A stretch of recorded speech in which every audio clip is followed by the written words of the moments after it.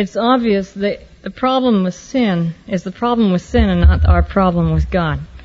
And that God has never been our enemy. We have been His enemy. We have been the ones hostile and afraid of Him, the ones alienated and separated from Him. And so God's concern has been to bring us back to Himself, to win us back, to help us to know Him once again.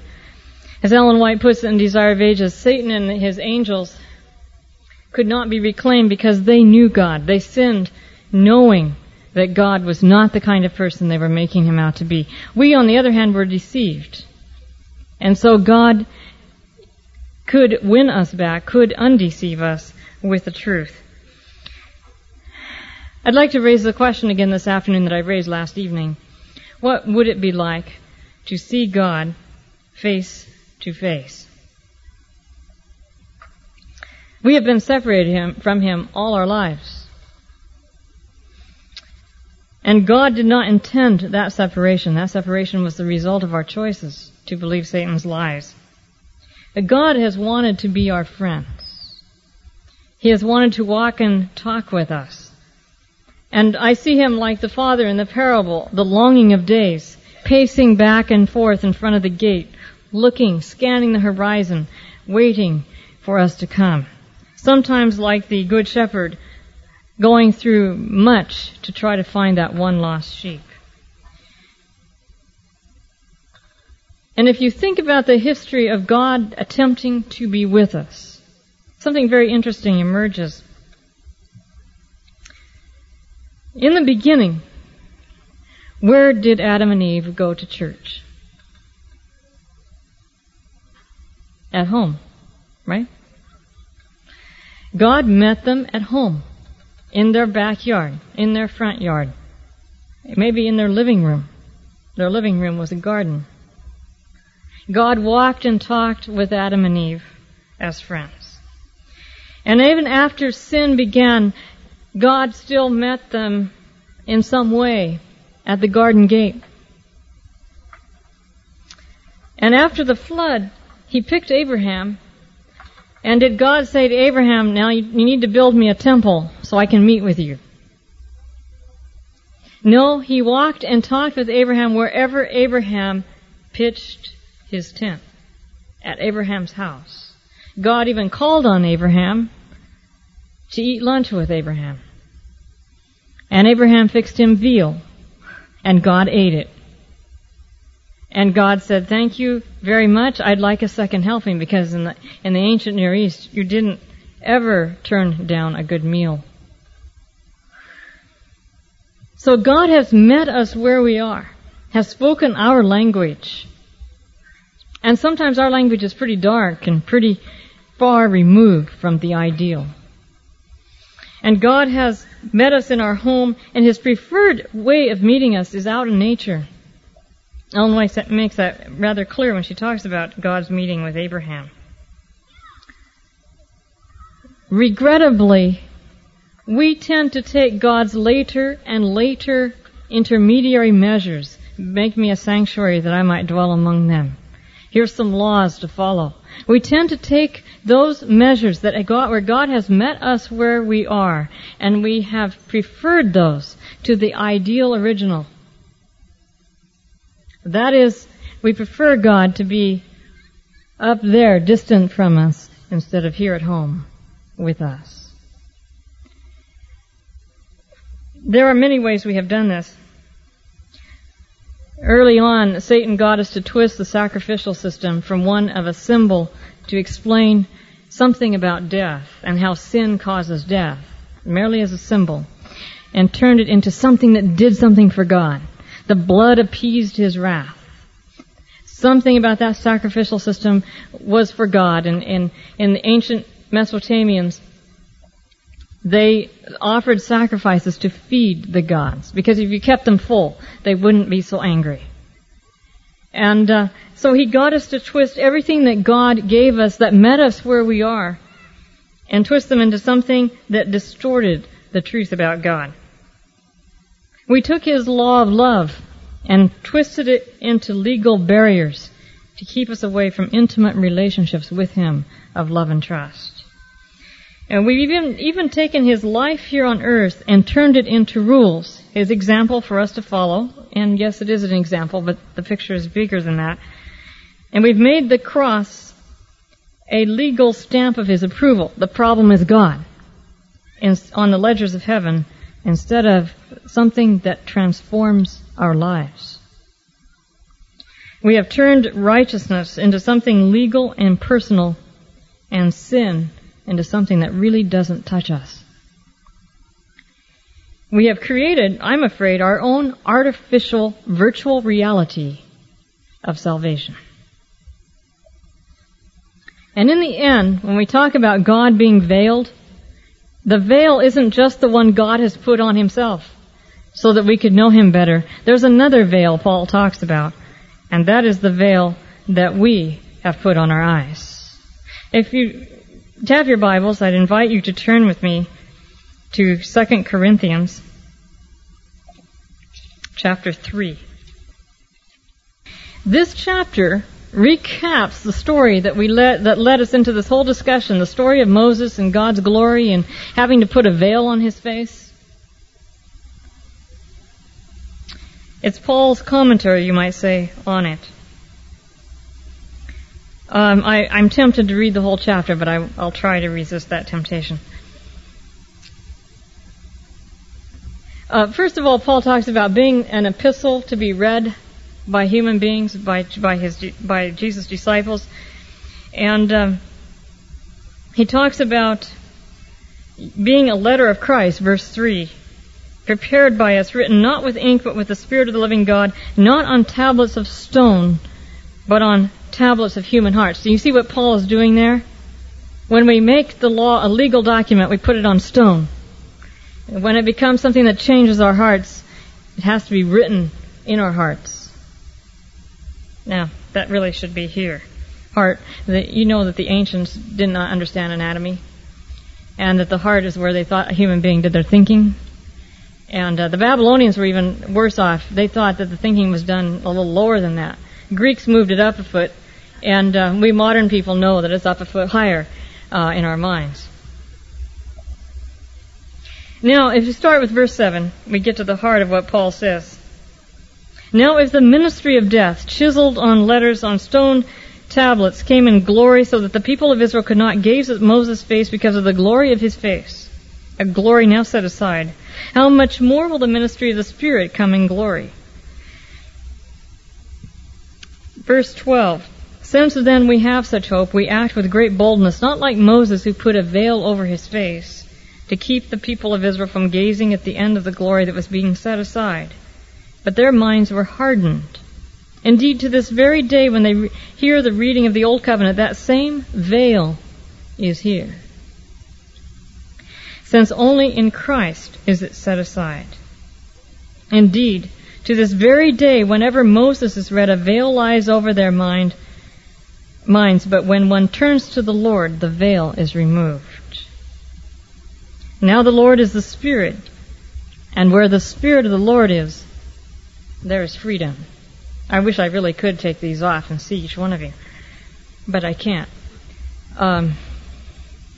But assuming that this might be a veil over my eyes, when the Spirit is there, I am free. I don't need to have a particular set of lenses through which I look. Instead, I can, with unveiled face, verse 18, seeing the glory of the Lord as reflected in a mirror, I can be transformed into the same image from one degree of glory to another, for this comes from the Lord, the Spirit. There's all kinds of metaphors running around here. The hardening of the heart, is similar to the darkening of the mind. The problem of Israel not being able to see that reflected glory shining from Moses' face is the problem of darkened minds or hardened hearts that simply could not bear the full evidence, the full manifestation, the full revelation of the love of God. They couldn't even bear a reflected one. I believe that it is possible to be a good Seventh-day Adventist and have a veil on our faces. If the Jews could do it, we could too. And therefore, it's dangerous for us to rest satisfied. We have arrived. We have all the truth. Once we do that, it's like something like this. I use this illustration in class sometimes. You have a loaf of bread, the bread of life, okay? You want to keep that loaf carefully from anything that's going to poison it. You don't want any thing, mold growing in it. You don't want anything getting to it, anything attacking it. You don't want bugs coming into it. You want to preserve it. Well, there's several ways to do that. So one way is put it in a bread box, make sure the bread box is sealed, and then stick it in the cupboard, nail it shut, make sure it's tight. What happens to it? It does the very thing you don't want it to do, right? Well, there's other places you could put it. You could put it in the freezer. Have you ever done that to bread for 6 months? A year? It's happened to me. You pull it out. Do you want to eat it? You see, the problem is that once you shut up truth in a box to preserve it from heresy, what happens to it? Ellen White uses the interesting metaphor that the children of Israel hoarded the truth. And she likens it to manna. Like the Israelites, they weren't supposed to keep it over more than one day. And if they did, it stank. She said it became like that manna, and it became hoary with age. And the truth of God, she said, was turned into a lie. Well, try the same thing. The Bible's metaphor for truth is light. Try shutting light up in a box. Can you do that? Not very well. When you shut up light in a box, you turn it out, don't you? It ceases to be light. And that's the way truth is. Truth is not something I control. Truth is not something I hoard. Truth is not something I protect. Truth is like light, and light travels. I don't have any control over light. Light travels, and as it hits me, it is supposed to, in certain terms of our metaphor, transform me. Now, if I get hard, it's going to bounce off of me and go somewhere else. It won't affect me. That's what we're dealing with, and that's why the historic Adventist belief was we do not have all the truth. No one has all the truth. We are to, until the Lord comes, until the end of the millennium, and throughout eternity, continue to progress in our understanding of the truth. And the minute we say we have it all, we've lost what we have. Or we're at least in danger of losing what we have had. So that's what I mean, what I think Paul means by this veil. Israel became hard and set, and they set it all in concrete and refused to budge. And so when Jesus came, he didn't fit their 27. He didn't match what they believed the Messiah would be. The Messiah was to be a Roman conqueror. He was supposed to conquer the Romans. He was supposed to punish the wicked. He was supposed to act in ways opposite to how Jesus acted and behaved. And so they rejected him because they hardened their minds and they had a veil set over it. So how do we get over that?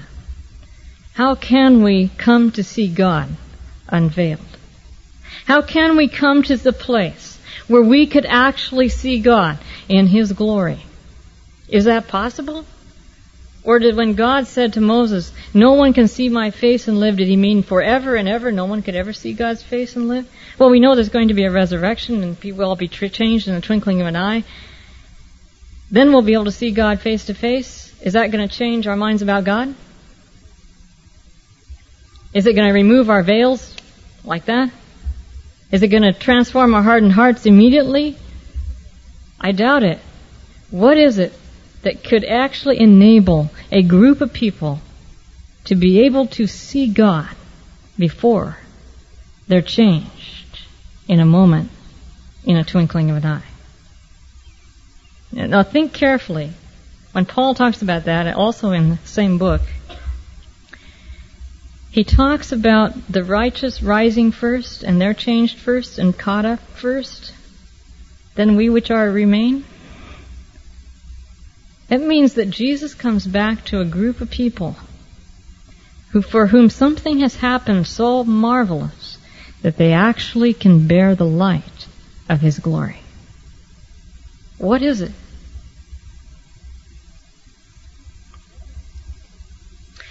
I think it's found right here in the last verse I read, verse 18. But I'm going to come back to that because I want to take you on a little bit of a different journey. You see, when we view sin as a problem between us and God, we tend then to view Him as like a judge, handing out the rules and meting out the sentences and the punishments, and being maybe even the executor. We have Him in a legal box or behind a legal veil. And we then see our concern is to then get right with God and to have His favor so that we won't be going to the other place or suffering the other experience. That becomes our overriding concern. As a result of that, we kind of minimize the idea of sanctification, which to me is no different than justification in terms of process, but maybe I'll come back to that later. But we tend to minimize the life of the Christian as something we do in response to that gift of salvation, or maybe even, in a more legal sense, we do it to earn God's favor. And we see the process of becoming like God as a process that has to do with making sure we aren't doing anything He doesn't like. And when I was a child, it seemed like there was this huge, long list of rules I was to obey. And many of them centered around the Sabbath. I remember growing up worrying from sundown Friday to sundown Sabbath that if I thought any certain thought or did any certain thing, that I was in real trouble with God. And I spent my whole Sabbath day worrying about it, and I thought that was keeping Sabbath holy. It was the farthest thing from what God wanted with me on Sabbath, anything I can imagine. But that's what it puts us into, this mode of trying to be good, trying to do what is right, trying to live up to the blueprint, trying to do what God requires of us. And what it does, I think, is deform us, not transform us. I'd like you to think about a passage in Romans 12, verse 2. Paul says, "Do not be conformed to this world, but be transformed by the renewing of your minds, so that you may discern what is the will of God and what is good and acceptable and perfect."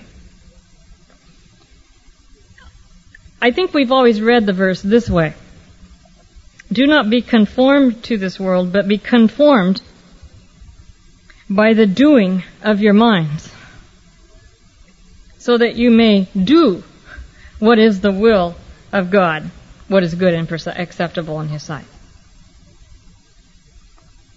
We have honestly tried to be Christian by being worldly, if I can put it that bluntly, by being conformed to God. You line up, you do what He says, you bow your head, you say, "Yes, God," even if you hate it.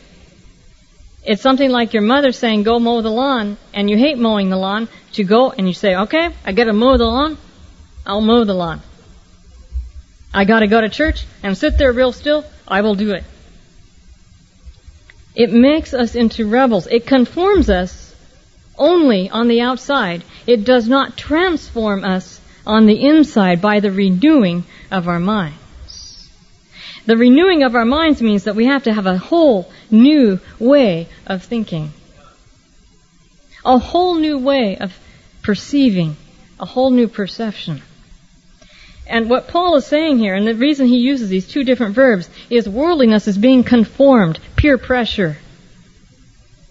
It's lining up, adhering to what you're being told or taught by whoever has the most power. That's worldliness. And he says, don't be conformed to the world, but be transformed by the renewing of your minds, so that you may discern what it is God wants you to do. What is good? What is acceptable? What is perfect? Without that, we're on the wrong track. I'm trying to think of a good illustration. I guess I'll use one of my own. Because of some ways God made me, I found it difficult to be like everybody else when I grew up. And I found that the harder I tried, the worse it got. So if I studied in college really hard, I got a B. If I studied even harder, I got a C. And it just seemed to work that way. And finally one day I said, this is ridiculous. I dropped out of college. I wasn't ever going to go back. And when I did go back, by some heavenly persuasion, I think, I decided to try something new, and so I took overload so I would not try so hard. And lo and behold, I got almost straight A's. It was that type of thing that we find in the spiritual life. The harder we try, the worse we get. It's like trying to plug a whole bunch of leaks. What you need is a new ship. You plug the leak here and it leaks over here, and you plug another leak there and it leaks over here. And I find that people who are preoccupied with rules, they never keep them all. They have this collective set that they foist on everyone as the law, where they break all the others. And Jesus found the Jews doing that, and he said, you tithe the anise seed, that little seed that's so tasty. You tithe anise, mint, and cumin. Those are tiny seeds. And neglect the weightier matters of love and justice and mercy. So it's like trying to be perfect, and it makes you the worst thing you can imagine. It doesn't work. And so what Paul is saying is we need a renewing of the mind. It's a process, a total transforming process of thinking, how we think. I'd like us to turn to one other place where Jesus deals with this. I realize that most of us think we're beyond this, even though Ellen White says we should have this every day. Nicodemus came to visit Jesus at night, and Jesus said, after Nicodemus tried to get him to chit-chat a little bit, Jesus simply looked at Nicodemus and he said, truly I tell you, no one can see the kingdom of God without being born from above. Now, I think we've always read this through the lens of no one can go to heaven without being born again. As though heaven is a place, and I believe it is, but Ellen White says heaven can begin here. We can experience it here.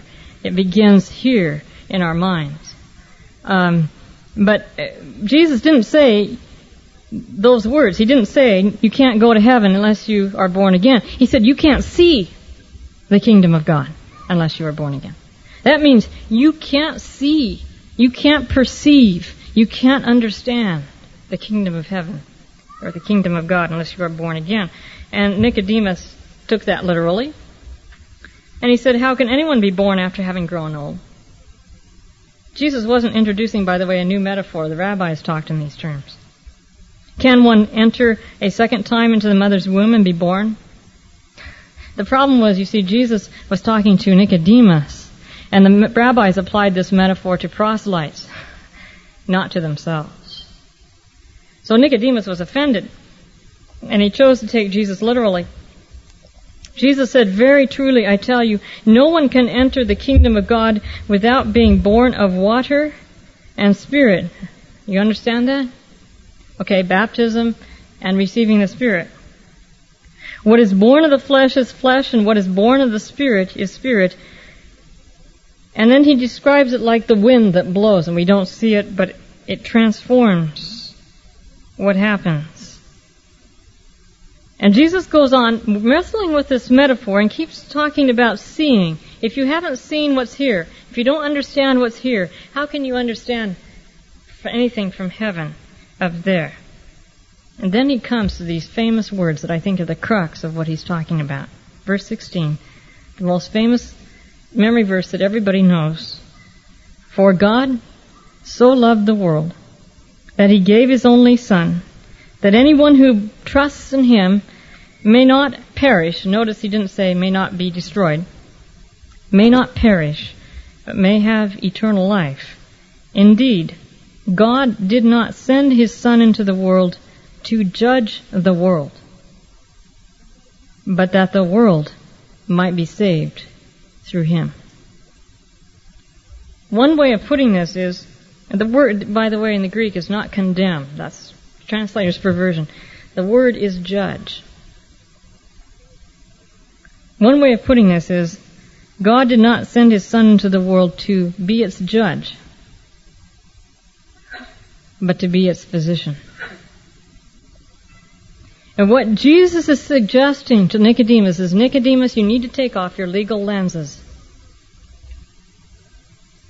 And you need to change models for how you see the kingdom. And until you do that, you can't see it. It won't make any sense. Jesus goes on, those who believe in him or trust in him are not condemned or judged, but those who do not trust are condemned already because they have not trusted in the name of the only Son of God, name meaning character. And this is the judgment, that the light, the truth, has come into the world, and people loved the darkness rather than the light, because their deeds were evil. For all who do evil hate the light and do not come to the light so that their deeds may not be exposed. But those who do what is true come to the light so that it may be clearly seen that their deeds have been done in God. What does that suggest about the judgment? Who judges anybody here? Jesus said this is the judgment, that the light comes and some are transformed and show who they really are, and others resist the light, reject it, and reveal by their deeds who they really are. That's judgment. Judgment is not God's decision about us. It is our decision about God. That's how Jesus defines it here in John 3. The judgment is not God's decision about us. Let's look at another place on that. John 12. This is Jesus' kind of summary of everything in John. John's kind of put it into one encapsulation. John 12:44. Then Jesus cried aloud, "Whoever believes in me believes not in me, but in him who sent me. So if you've seen me, you've seen the Father. And whoever sees me sees him who sent me. I have come as light into the world, so that everyone who believes in me should not remain in darkness. I do not judge anyone." Earlier in John, Jesus says, God has given me all the judgment into the Son. The Son is the judge. But here he says, I do not judge anyone who hears my words and does not keep them, for I came not to judge the world, but to save the world. The one who rejects me and does not receive my word has a judge. What is that judge? On the last day, the word I have spoken will serve as judge. How can that be? For I have not spoken on my own, but the Father who sent me has himself given a commandment about what to say and what to speak. How can Jesus' words judge anyone? Well, I think going back to John 3, the truth either sets us free or turns us into rebels. The light either transforms us or hardens us. You remember, we've always debated this little problem of God hardening Pharaoh's heart. Did God harden Pharaoh's heart? People bring that question up all the time, and my students, particularly who aren't Adventists, bring it up perpetually. There's a way you can say God hardened Pharaoh's heart. You can't harden your heart against anything you haven't ever heard. God hardened Pharaoh's heart by sending him the truth. That's all he did. Remember in the morning sermon, I mentioned that in the final destruction of the wicked advance against the city, and God pulls out his weapon. What's his weapon? The revelation of the truth.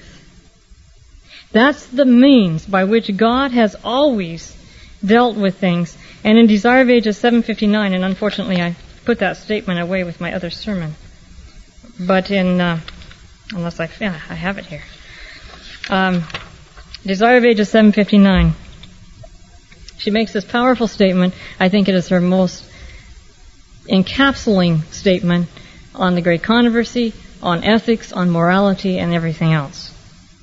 This is Desire of Ages 759. God could have destroyed Satan and his sympathizers as easily as one can cast a pebble to the earth. How easily can you do that? Let it go? Especially if the pebble has a mind of his own and wants to leave. So God could have destroyed Satan and his sympathizers as easily as letting him go. But he did not do this. Rebellion was not to be overcome by force. How so? I thought letting people go wasn't using force. Well, she goes on to make it clear that had God left Satan and his followers to reap the consequences of their choice, they would have perished, but it would have appeared as force. And even the appearance of force, God will not use. She says, compelling power is found only under Satan's government. That means it is wrong for us to force ourselves to be good. That is a satanic means of trying to be good, to force ourselves to be good. Compelling power is found only under Satan's government. The Lord's principles are not of this order. His authority rests upon goodness, mercy, and love. No wrath, no justice. Where did they go? His authority rests upon goodness, mercy, and love, and the presentation of these principles, not their exercise, but the presentation of these principles is the means to be used. God's government is moral, and truth and love are to be the prevailing power. That's the rudiment, that's the bottom line, that's the foundation of everything we are to believe.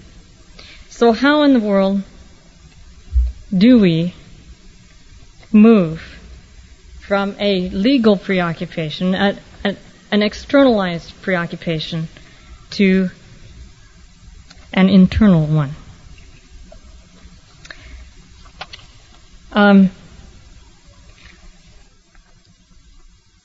There are several ways I could go in talking about this. We could talk about God's law and why He used it. And I do want to do that. But maybe what I'd like to do first is to take a little different approach. And the reason I'm struggling a little bit up here is I'm deviating from my notes. There's another message that I've tacked on to this 3-part series for tonight, and I'm trying to build you up for that, because if I don't, you'll be left with some gaps. So that's why I'm kind of rearranging this a little bit. Turn in your Bibles to Ezekiel, chapter 28. And let's go back to the beginning. Because if we go back to the beginning, we'll better understand why the law. Ezekiel 28 has been known as the chapter talking about the fall of Lucifer, along with Isaiah 14. That's been debated in some circles as to whether we really legitimately can use that chapter in that way. I would like to reassure you that from my studies of the ancient Near East, which is the area of my doctoral program, I find it not only biblically sound to do that, but historically sound as well. I won't go into all the reasons why, except to say that the prince of Tyre is probably Baal, or one of the Baals, known as Baal Melkart.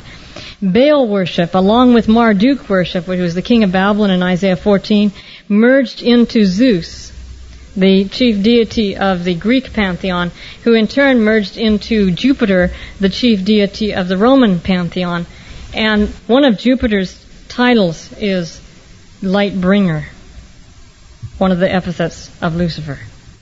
So this has historic validation, and I have scholarly validation for what we're doing with that chapter outside of even Christian scholarship. It's sound biblically and in a scholarly sense. So starting with verse 11, talks about this lamentation over the king of Tyre, and it's descriptive of the fall of Lucifer. You are the signet of perfection, verse 12. full of wisdom and perfect in beauty. You were in Eden, the garden of God, and every precious stone was your covering. And it lists them. God decked out his most brilliant angel with all kinds of jewelry. And then our young people say, now why can't we wear it? Well, there's a reason, and it goes on in the rest of the chapter. On the day you were created, they were prepared, and with an anointed cherub, however you pronounce that, as guardian I placed you. We say cherub, ancient Near Easterns would say cherub. You were on the holy mountain of God, and you walked among the stones of the fire. You were blameless in your ways from the day you were created until iniquity was found in you. In the abundance of your trade, you were filled with violence and you sinned. What was Lucifer's trade? It was making known the character of God.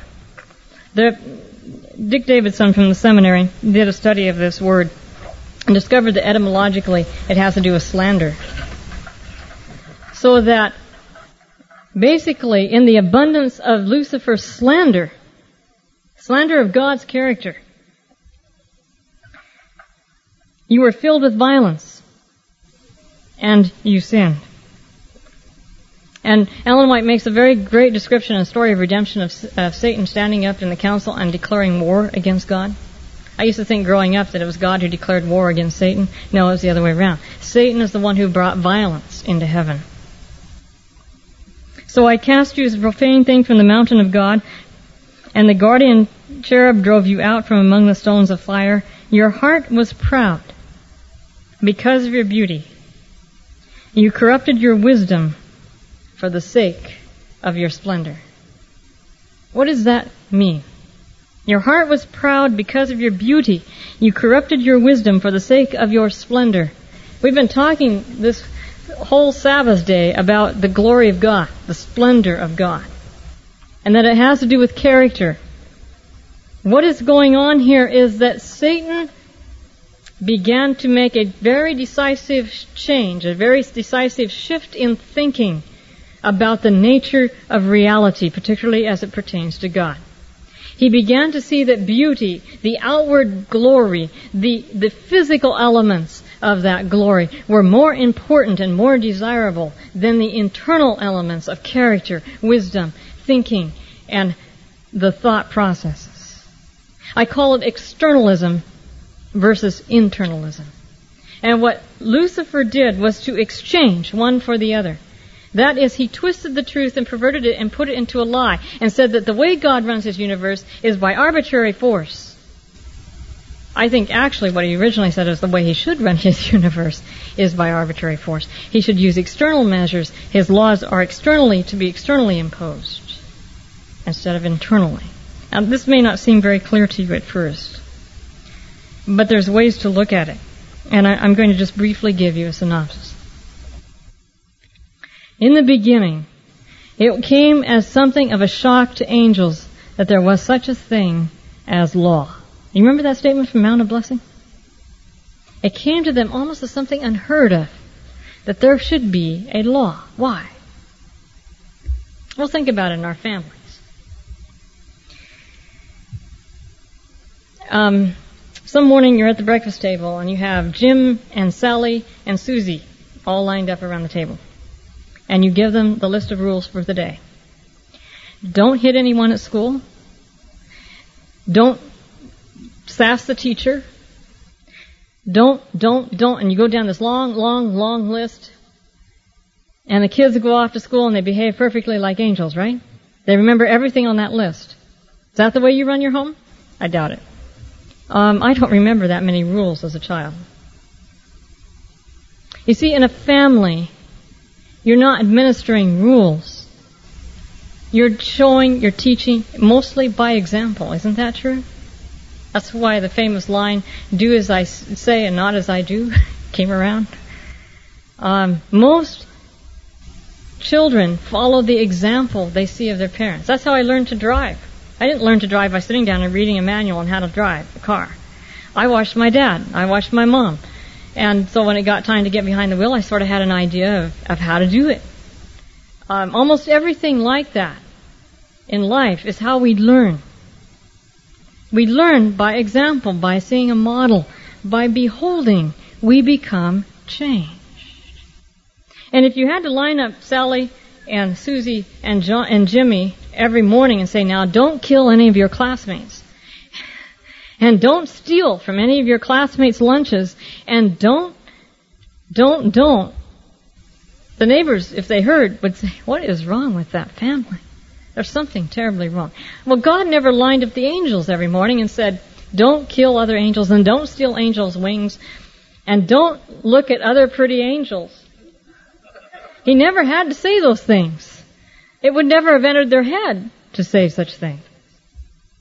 Now, sometimes we say that the first commandment in the Bible was the one that God gave Adam. Don't go near the tree, don't eat of it, for in the day you eat of it you shall surely die. You see, there's a law and there's a penalty, and we can make all kinds of legal things out of it. Well, remember when you had to tell your 2-year-old, don't touch the hot stove? Were you laying down the law? It's the law. Don't touch the hot stove. Oh, your son didn't think of it that way. It was a warning. It was a statement of reality. Don't touch the hot stove or you'll get burned. And what kind of a parent would you have been if you'd taken his little hand and forced him to touch the hot stove so he would be burned as punishment for trying? That would be abuse. No, we don't do that to our children. Why would God do that to us? And so the earliest law in the Old Testament exists after the flood. It's the law of chapter 9 that God gives to Noah when he says that if a person kills another person, their life will be taken. It's almost still a statement of reality. And he adds, because in the image of God you were created. Which is to say that a murderer first destroys himself. He destroys the image of God in himself before he kills another person.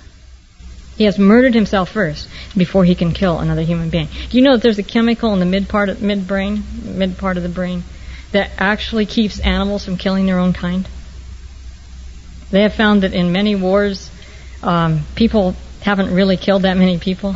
They've been mostly, ancient wars are mostly shoving matches. And even in the Civil War, they discovered that many of the infantry would load their rifles many times over. They were full of rounds, but hardly anything had been shot. And if they did shoot anything, it was over the person's head. That's because this chemical release was released that keeps people from killing other human beings. And when that chemical is destroyed or bypassed is when a person can murder.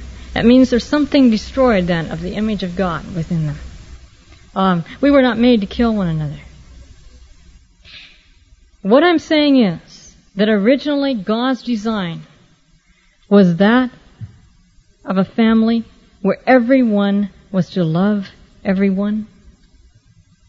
And if you love someone, you aren't going to kill them, you aren't going to steal from them, you aren't going to commit adultery, you aren't going to do all the things that the Ten Commandments list. If you love one another, it means that you have learned to know God's love, that you have let God love you to the point where He is supreme in your life. He is the supreme lover. Why is that true? 1 John 4, again, verse 19. We love because He first loved us. I would like to suggest that that is a natural law. This is the difference between natural law and positive law. What we call positive law is the whole legal arena. The difference between natural law and positive law is that natural law works a certain way because that's the way it's made. It's like reality. You can't change it. You can't break it. If you break it, you suffer definite consequences. Unlike natural law, positive law is external law. It is imposing rules on people and exacting punishment from them if they disobey. Positive law is like breaking the speed limit out here and getting a ticket. Positive law is something like grand theft and suffering legal consequences, that is, being put in jail, suffering penalties. It's like murder and being executed for it. It's a legal law imposed on society which also has imposed penalties attached. Natural law, on the other hand, is like if I defy the law of gravity, I am likely to suffer at least some broken bones if I live through the experience. Natural law, God can interrupt. He can send the flood by sending other natural laws. He can break natural law in terms of what we see around us in nature. But His moral law is what we call immutable. Immutable means it can't be broken. What does that mean? That means that we cannot change the law by beholding we become changed. We become like the God we worship and admire. We become like either a tyrant if we see Him as a tyrant, or we become like Jesus if we see Him through Jesus' eyes. We can't break that law. We will become like the God we worship and admire. Likewise, we love because He first loved us. That is the only source of love. Loving God is not something I can generate in myself. Not even angels can love God unless they understand that God has first loved them. This is an unbreakable law. It is foundationally secure. It can't be done any other way. And that's what Satan challenged. He said, oh yeah? That's not the way it works. And he set up his model, which was a whole different set of values. Externalism. And I believe that his attempt was to undermine all the natural law. So instead of sin leading you to death, it's God who will kill you. Externalism.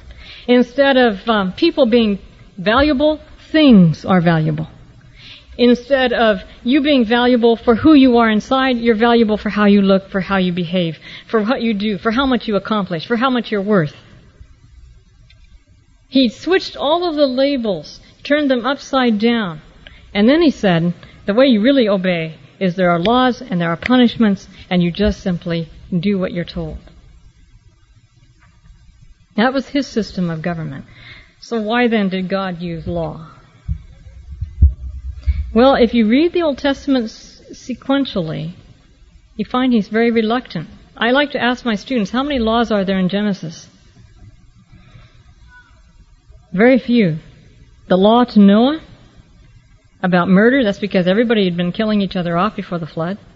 So God risks using law, and it's really not a law in the sense of ancient Near Eastern law, but it comes close. That's all. There are no other laws in the entire book of Genesis. Unless you view God's command to Adam as a law. I see it as a warning. That serpent was in the tree. Stay away. What about Exodus? Well, you take a quantum leap from Genesis to Exodus in terms of time, and you're standing there at the foot of Sinai, and God does give law, 10 commandments. Are those legal laws? Well, you can look at them that way. But Paul says that the whole 10 commandments can be summed up in one word, love. He said if you really love your neighbor as yourself, you'll keep the 10 commandments. So what God did is spell out love from Sinai. But what about those laws afterwards? God kept adding law and adding law and adding law. I'd like you to turn to Romans chapter 5. Verse 20. And again, I'm going to read this from the Greek. I won't read Greek, I promise you, but I'm going to give it to you the way I believe it should be translated. Paul talks about law in two ways. When he uses an article, he means the 10 Commandments or the moral law. When he doesn't use an article, he means legal process or the use of law or legal principle or legal model.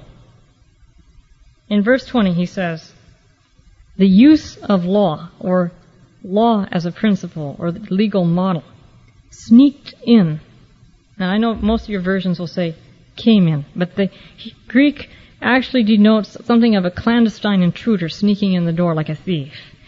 The use of law sneaked in with the result that the trespass multiply. Now, this is a history lesson. Who invented law? When was law invented? I know that's an unfair question. Most of you studied Western civilization and began with the Greeks. And that's too bad. Western civilization should begin with the Babylonians. Babylonians was the earliest, Mesopotamians, the Sumerians predominantly, were the earliest civilization in the ancient world. Guess who invented law? They did. And I'm talking about the earliest laws somewhere around 2500 BC, before the time of Abraham. Human beings invented law. This is not something God invented. Historically speaking, human beings invented law, and we didn't do it to get rid of crime. We invented it because of economics.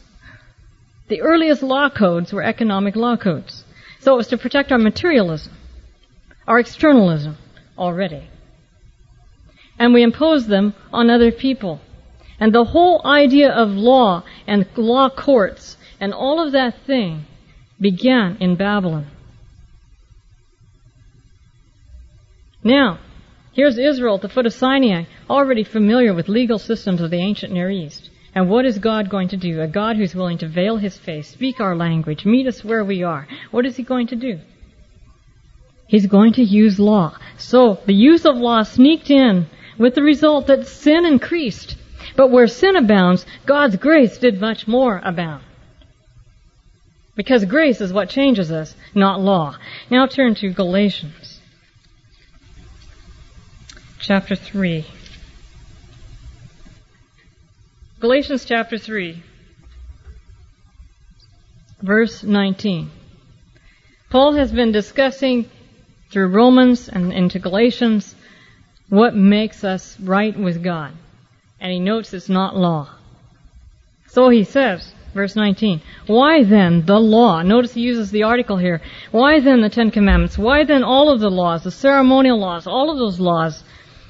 It was added because of transgressions. So now you have a chain reference here. Romans 5:20, the use of law sneaked in. We invented law. And it did increase trespasses, and thus God needed to use law, because not only did trespasses increase, but we were already so familiar with law that God, to meet us where we are, put a fence around us called law, not to cure us of sin, but to protect us from ourselves until we could know the truth about Him.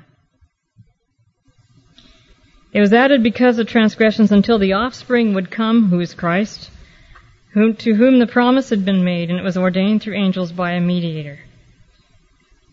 Now verse 23, now before faith came, we were imprisoned and guarded under the law until faith would be revealed. Therefore the law was our disciplinarian until Christ came so that we might be justified by faith. But now that faith has come, we are no longer subject to a disciplinarian. We no longer have to be told, don't kill anyone, because we now love. And that's why John spends so much time telling us that the sign of a person who's been born again is one who loves his brethren. That's the sign, because you no longer have to be told, now, don't kill anyone. You now love other people, and you're not going to kill them. You wouldn't even think of doing it. So that's what it means, too, by having the law written in our hearts. Because the law, in God's hands, is not a legal document. In God's hands, it is His way of doing things in a most loving, generous manner. That's why we call it the law of love. It's not a legal document. Love is not a legal entity at all. Love is a principle by which God runs the universe. It's the way that best helps people to grow, to develop the image of God within them. And you remember Paul's description of love in 1 Corinthians 13. Love is never rude, it's never impatient, it never insists on having its own ways, it's never jealous or arrogant. That is love. Love is patient and kind, and so on. So I believe that the Bible is really, in sum total, all about incarnation. God becoming one of us. Whether it was speaking our language by telling us to go ahead and build a sanctuary like other people had, so that we could get to know Him better. Now it's true, He used the map of heaven to guide him, but angels are not tacked to the walls of heaven.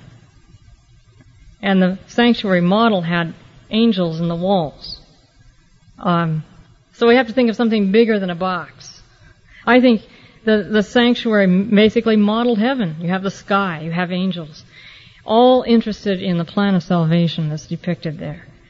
So He met us where we are. He created sandboxes when we need them. He created laws when we needed them. Because in our immaturity and ignorance, to keep us from hurting ourselves, to keep us from destroying ourselves before we learned the truth about Him, we needed something to fence us in. Something like you do with a small child. Before a child can learn to fully operate from the principles of love and trust, what do? You create rules to keep them safe. Don't run in the street. Don't touch the hot stove, and so on. That's the way God has used law. So law doesn't make us right with God. It doesn't transform us. It takes something bigger than that. And I believe that the way God works is to operate through our minds.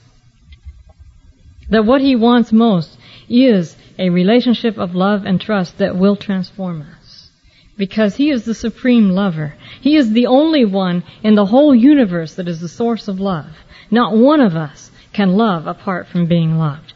If you study psychology, you know that a child, an infant, who is not loved adequately suffers enormously and is never capable of loving other people to the degree that he should have been able to. In fact, an infant showing no love will die. That's how crucial this is. That's how real it is. God created us to respond to love. And when we are not loved, we cannot respond. And when we do not accept God loving us and do not let Him love us, we are then become hard and incapable of loving Him and loving other people. So I believe, back to 2 Corinthians 3:18, that it is a law, as Ellen White has expressed it, that by beholding we become changed. That is how we become what we use the term to describe as sanctified. But how does this really happen? My goal is always to try to make these things as real as possible.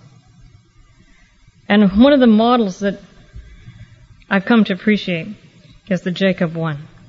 Adventists have taught for years, and we now have different factions among us on this issue, but Adventists have taught for years that it is possible that God will have a group of people who resemble Jesus before He comes. They will actually reach that term that some people absolutely abhor, called perfection. The reason people abhor that term is because how we've used it. We've thought of perfection as living up to that huge long list of rules. And that is not perfection at all. That's back to the legal process that only destroys. It doesn't transform. So what about this perfection thing? Well, I believe that perfection is being made mature. In fact, the Greek word for perfect is mature.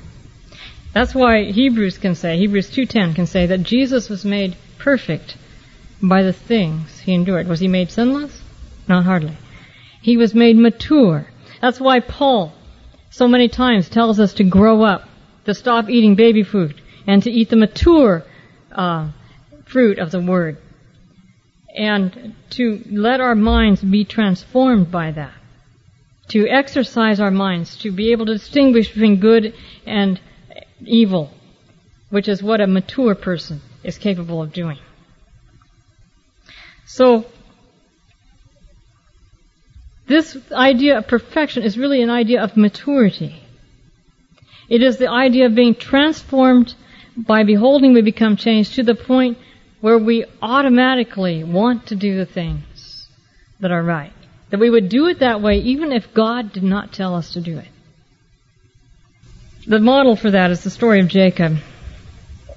Jacob has been used by Ellen White as a type of what God's people will experience before the end. And what I'd like to do is take Jacob and Jesus and put them together, because I find this extremely powerful in light of what we've been talking about. You remember that Jacob was on his way to see Esau, and he found out that Esau was coming with his men, and Jacob knew what Esau was up to. And so he sent these droves of gifts to meet Esau, hoping to appease him. The word in the Hebrew there is to wipe off the anger off his face. He was hoping to placate Esau with these gifts. Now, you understand the state of mind Jacob is in. He knows he brought this on himself. He knows he stole his brother's blessing and his birthright. He cheated him out of that as well. And he knows that Esau has every right to be angry and try to kill him. And so he's very perturbed, and he knows that as a result, he also sinned against God. And so there he is. He sent everybody across the brook of Jabbok, and he's there alone, and he begins to pray and wrestle in his mind. Does God love me? Does he not love me? Does he love me? Does he not love me? He's not sure where he stands with God. And in the darkness, the Hebrew word, and this is not reflected in any translation that I know of, but I studied this out recently because I was reading it for my devotions one morning in Hebrew, and I said, wow, that's not what I've always thought. Well, I've always thought that God came up and touched him on the shoulder, and he thought it was an enemy, and he turned and started fighting with him. The truth is that God came up to give Jacob a hug, apparently. Because the Hebrew word is that this person in the darkness came and embraced or intertwined with Jacob. He didn't seize him in the sense of grabbing him that way, but it was more of an embrace, an intertwining. The Hebrew word means to intertwine oneself with someone else. That's more like a hug. God came up to hug Jacob, and Jacob perceived him as an enemy, and they began to wrestle, and they wrestled all night long, and all night long. Does God love me? Does he not? Does he love me? Does he not? And Jacob was just wrestling with this whole picture of God. Towards morning, the angel touched him in the thigh and dislocated his hip.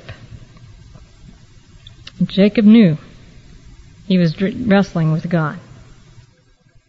And the interesting thing is that the whole play on words in the story is on the face. He's afraid of Esau's face, and so he sends him all these gifts to wipe the anger off his face so that he might see his face and still live. Doesn't that sound like many people's picture of God? Hopefully not ours. And then God wrestles with him in the darkness, and he wonders what God's face is like. And then God touches him, and Jacob suddenly dawns on him that he totally misunderstood who God is. And he clings to him in repentance. And he says, I won't let you go unless you bless me. Now, if Jacob were afraid of God, he wouldn't have thought he dared say those words. He had come to see the truth about God. And he said, I won't let you go unless you bless me. And that's when God changed his name into a person who conquered God. That is, he conquered his perception, his misapprehension of God. And then Jacob said, he called the place Peniel, means face of God. He says, because I have seen the face of God and I am still alive. Now parallel that with the cross. Jesus is wrestling with the same thing. But of course, Jesus has never, unlike Jacob, Jesus has never believed Satan's lies.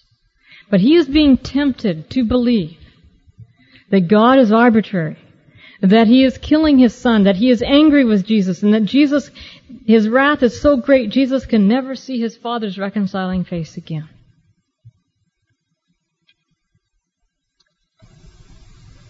Ellen White says, amid the awful darkness, apparently forsaken of God, Christ had drained the last dregs in the cup of human woe. In those dreadful hours, he had relied upon the evidence of his Father's acceptance heretofore given him. He was acquainted with the character of his Father. He understood his justice, his mercy, and his great love. By faith he rested in him whom it had ever been his joy to obey, and as in submission he committed himself to God, the sense of the loss of his Father's favor was withdrawn. By faith, Christ was victor. You see, I believe that just as sin began with the darkening of our minds due to the acceptance of Satan's lies about God. That sin can only be removed by the truth. As it reforms, reclaims, renews our minds into the likeness of God. That is a process. It means taking time daily to spend with God. Taking time to make sure we know Him as He really is. And never resting content that we have received all the light that we have been given. But that we must always, ever up and onward, keep abreast of truth. Thus, it is true that by beholding, we become changed. It is a law, both of the moral and spiritual nature, that by beholding, we are changed. You know, I believe, I'm going to say something rather startling, but I believe that before Jesus comes, everybody on this planet will be perfect. They will either be perfectly like God, or they will be perfectly like Satan. The problem is that it won't be that simple. People won't go around saying, I'm perfect. And they won't say, I'm perfectly like Satan. They may say, I'm perfect like God, and it actually turn out to be Satan. We know that before Jesus comes, there's going to be a final deception.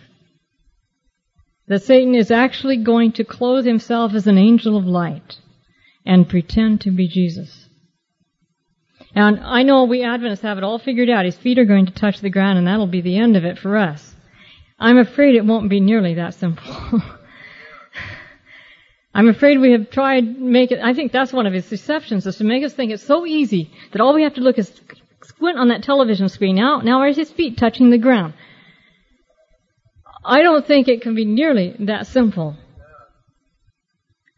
I think that's why it's so important, and why in the pressure cooker of the last days, we are going to be forced, in a sense, to deal with these issues and to make up our minds about God. And before Jesus comes, like Jacob and like Jesus, we will be confronted with all of Satan's lies again.